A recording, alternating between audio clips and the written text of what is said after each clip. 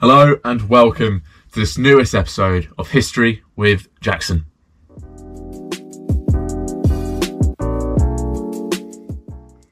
Today we will be looking at one of England's most infamous kings, Richard II. As always, we will look at who he was, what his early life was like, what his reign was like, his death, and then bring that all together to make a judgment on whether he was a good king or not.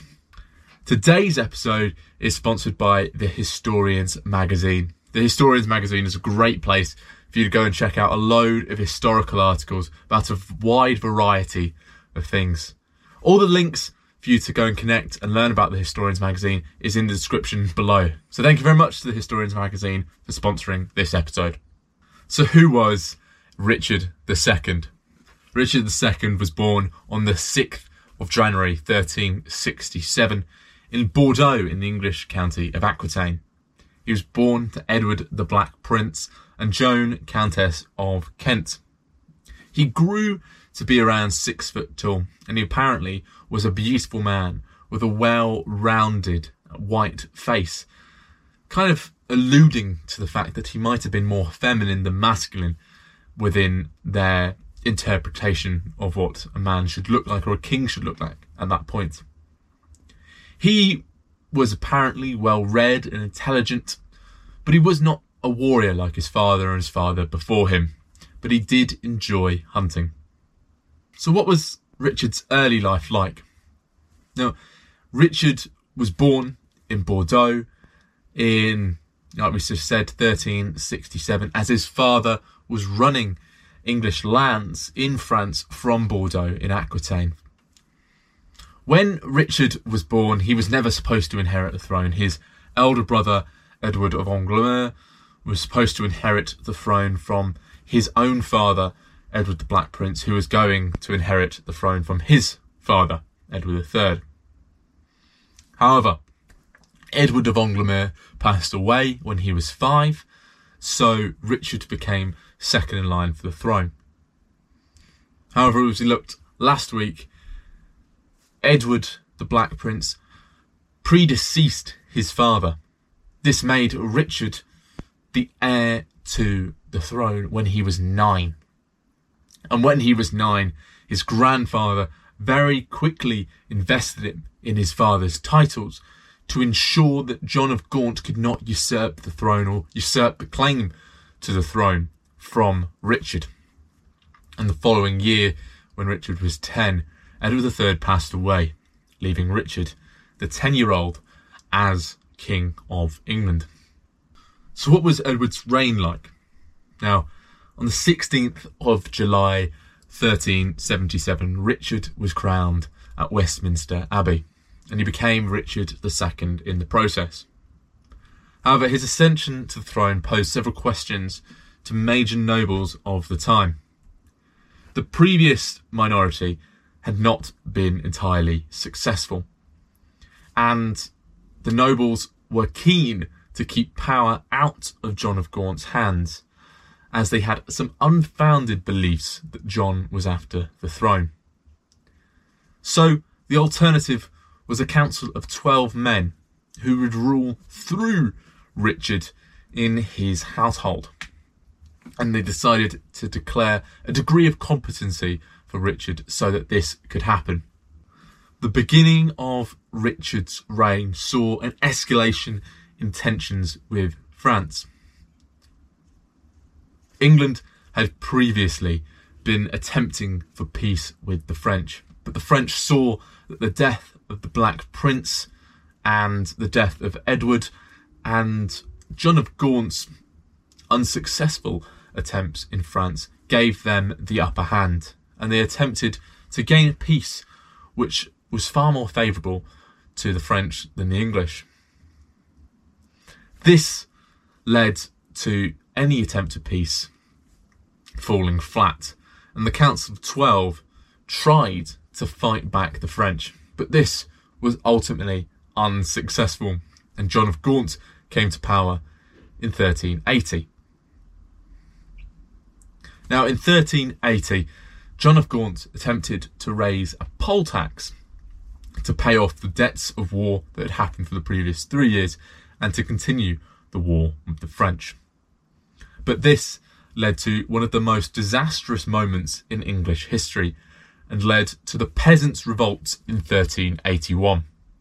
The Peasants' Revolt started in the spring of 1381, and it is thought that it started in Kent and Essex from the unfair burden that the poll tax placed. The Peasants' Revolt started in the spring of 1381 in Kent and Essex, and it is thought that it started due to the unfair burden that the poll tax placed on the peasantry. It was led by Wat Tyler and John Bull, and the revolt spread across the country. The revolt led by Wat Tyler marched from Kent to London, and they sacked and pillaged villages on the way. Their goal was the abolition of serfdom and the dispersion of land to the common people.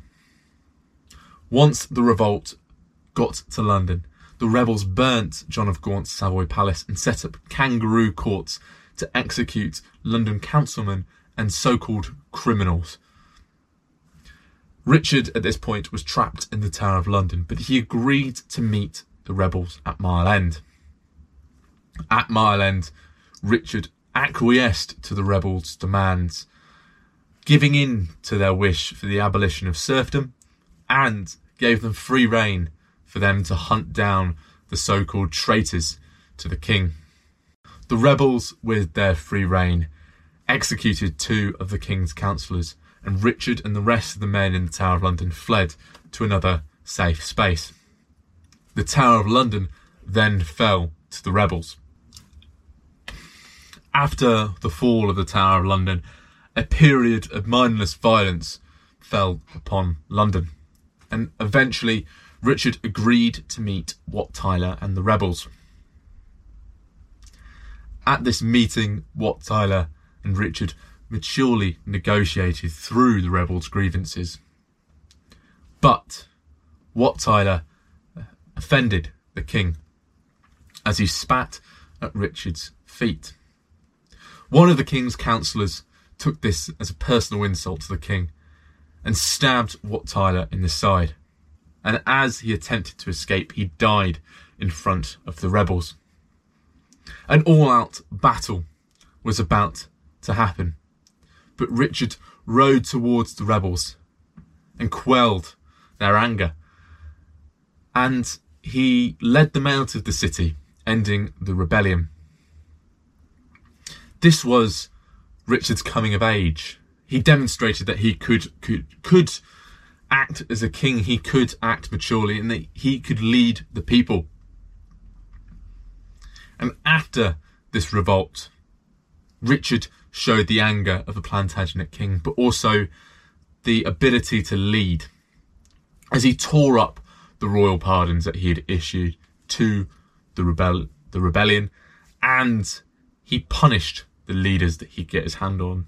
He also told the rebels that the abolition of serfdom would not go ahead, although it did kind of phase out throughout this period. These were strong actions for a 14-year-old, but they began Richard's personal rule.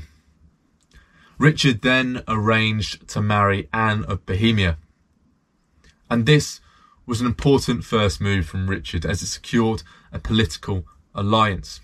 It also showed England's position in the Western Schism, as he agreed to marry a princess of a country that supported the Rome papacy over the Avignon papacy. But this marriage was not one that was favourable to England, as Richard had to pay £15,000 to Bohemia to secure the alliance. Richard, like many Plantagenet kings, began to rely upon favourites, and one of these favourites was Richard de Vere. Richard's reliance upon favourites in his earlier reign pushed away and angered older nobles such as John of Gaunt and his other uncles. and it also isolated these nobles in their actions to advise the king. At this point, England's fortunes on the continent were also waning, as her holdings in France had been reduced to Calais and a slither of land in Gascony. Now, the older nobles wanted to invade France again and reclaim English lands, but Parliament refused to raise any more taxes due to the consequences of the last taxes that led to the Peasants' Revolt. So, to appease the older nobles, Richard led a campaign to Scotland. This campaign was a disaster. He further isolated and angered the older nobles by raising up and elevating his supporters into titles that did not match their background. The campaign was also a disaster, as the Scots declined to meet the English in battle. So it was a pointless, expensive exercise that undermined Richard's position. In 1086, the Wonderful Parliament was called. This parliament forced reforms upon Richard as they felt that he was becoming tyrannical. They expelled and exiled his favourites, and a group of 5 lords, the Lords Appellant, took control of England. They ruled on behalf of Richard, with Richard as a figurehead. These lords forced the reforms through and dismantled Richard's systems of favourites. And by 1089, the Lords Appellant had succeeded in their goals, and Richard was allowed to rule again. The resumption of Richard's personal rule in 1389 led to a respectful, peaceful time in England. The nobles and Richard got along really well. Richard attempted peace in France and attempted successfully to gain overlordship over Ireland once again. However, in 1394, Anne of Bohemia passed away, and Richard's grasp on reality and his mental state started to descend. In 1397, Richard's mental descent was clear for all to see, as he turned on his allies' former enemies, the Lord Appellant, and had the Earls of Gloucester, Warwick, and Arundel arrested. The arrest and future execution of these lords led England to fall to Richard's tyranny, and he filled Parliament with Ricardian loyalists. And there were only 2 Lord Appellants left for Richard to deal with. The 2 nobles left from the Lord Appellant were the Earl of Norfolk, who was Mowbray, and the Earl of Derby, Henry Bolingbroke, who was the son of John of Gaunt. Now, in the period of peace between the nobles and Richard, John of Gaunt had returned to England. Richard had given him the Duchy of Lancaster and the Duchy of Aquitaine so that he would support him in his goals to centralise his power and his goals of peace in France. Now, Henry Bolingbroke accused the Earl of Norfolk of treasonous actions, and it was agreed that there would be a trial by battle between the 2 nobles. And just before the battle was about to begin, Richard decided to exile both of the lords. Henry Bolingbroke was exiled for 6 to 10 years, and the Earl of Norfolk was exiled for life. Now England was truly in the hands of Richard, and it was truly in his hands of tyranny. With all 5 Lord Appellants out of the picture, Richard began to flagrantly break the Magna Carta. He also began to charge any noble that stepped out of line with treason. This was a period of tyranny that England and the nobles were under. Now, in 1399, John of Gaunt passed away, and his heir, Henry Bolingbroke, was in Paris, in the court of the French king. Richard could think of nothing worse than the richest duchy in the land falling to one of his greatest enemies. So he annulled Henry Bolingbroke's claim to these lands. He annulled his inheritance. Henry Bolingbroke was angered by Richard's decision to take his father's lands as his own, and Henry contacted Richard's enemies and set up a plan to invade England to claim his inheritance. And in June 1399, Richard went to Ireland. He was aware that an invasion was imminent, so took with him the crown, the coronation regalia, and Henry Bolingbroke's son. And at the end of that same month, Henry Bolingbroke landed at Ravenspur to claim his inheritance. The country then peacefully fell to Henry Bolingbroke, and attempts to raise a royalist army failed as barons defected to support Henry. When Richard returned from Ireland and landed in Wales, he had no support to back him up. Henry and Richard eventually met, and it was agreed that Henry would help Richard rule. However, Richard became Henry's prisoner in various different castles, and on September the 29th, 1399, Richard was forced to resign his throne, and Henry claimed the throne himself the following day. So how did Richard die? Now, Henry had agreed to let Richard live. He obviously was not in favour of regicide when he took the throne. But in 1400, Henry caught wind of an attempt to remove him from the throne and replace him with Richard.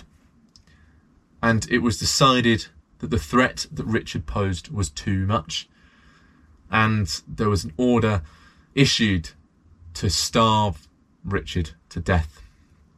And in around February 1400, Richard passed away. So was Richard II a bad king? Now, Richard was a narcissist, and it is clear for us to see today.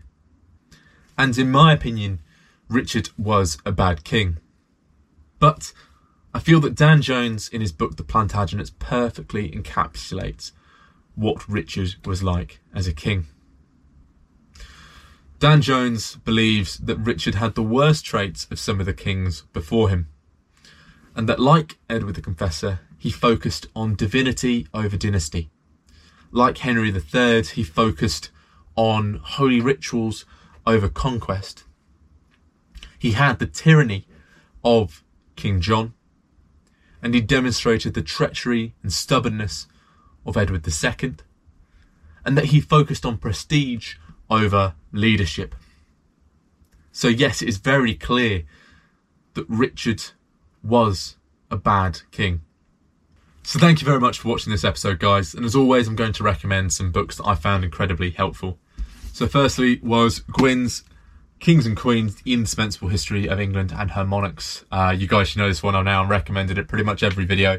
It really is a fantastic sailing guide to the English monarchy.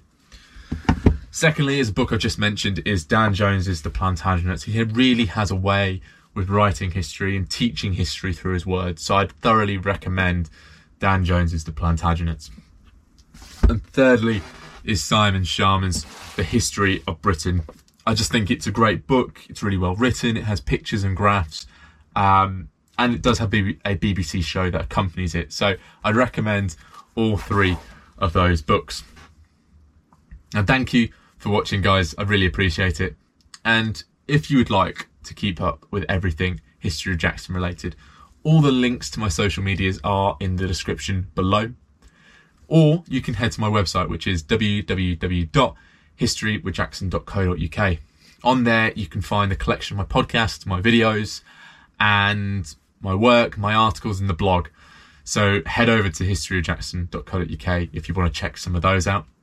And if you have enjoyed this video or podcast, please leave a like a review or a rating below. It really helps us grow and develop to reach more people. So thank you very much for watching and listening. And I'll see you guys next week, where we are discussing and learning about Henry Bolingbroke, Henry IV. So thank you very much, guys, for listening.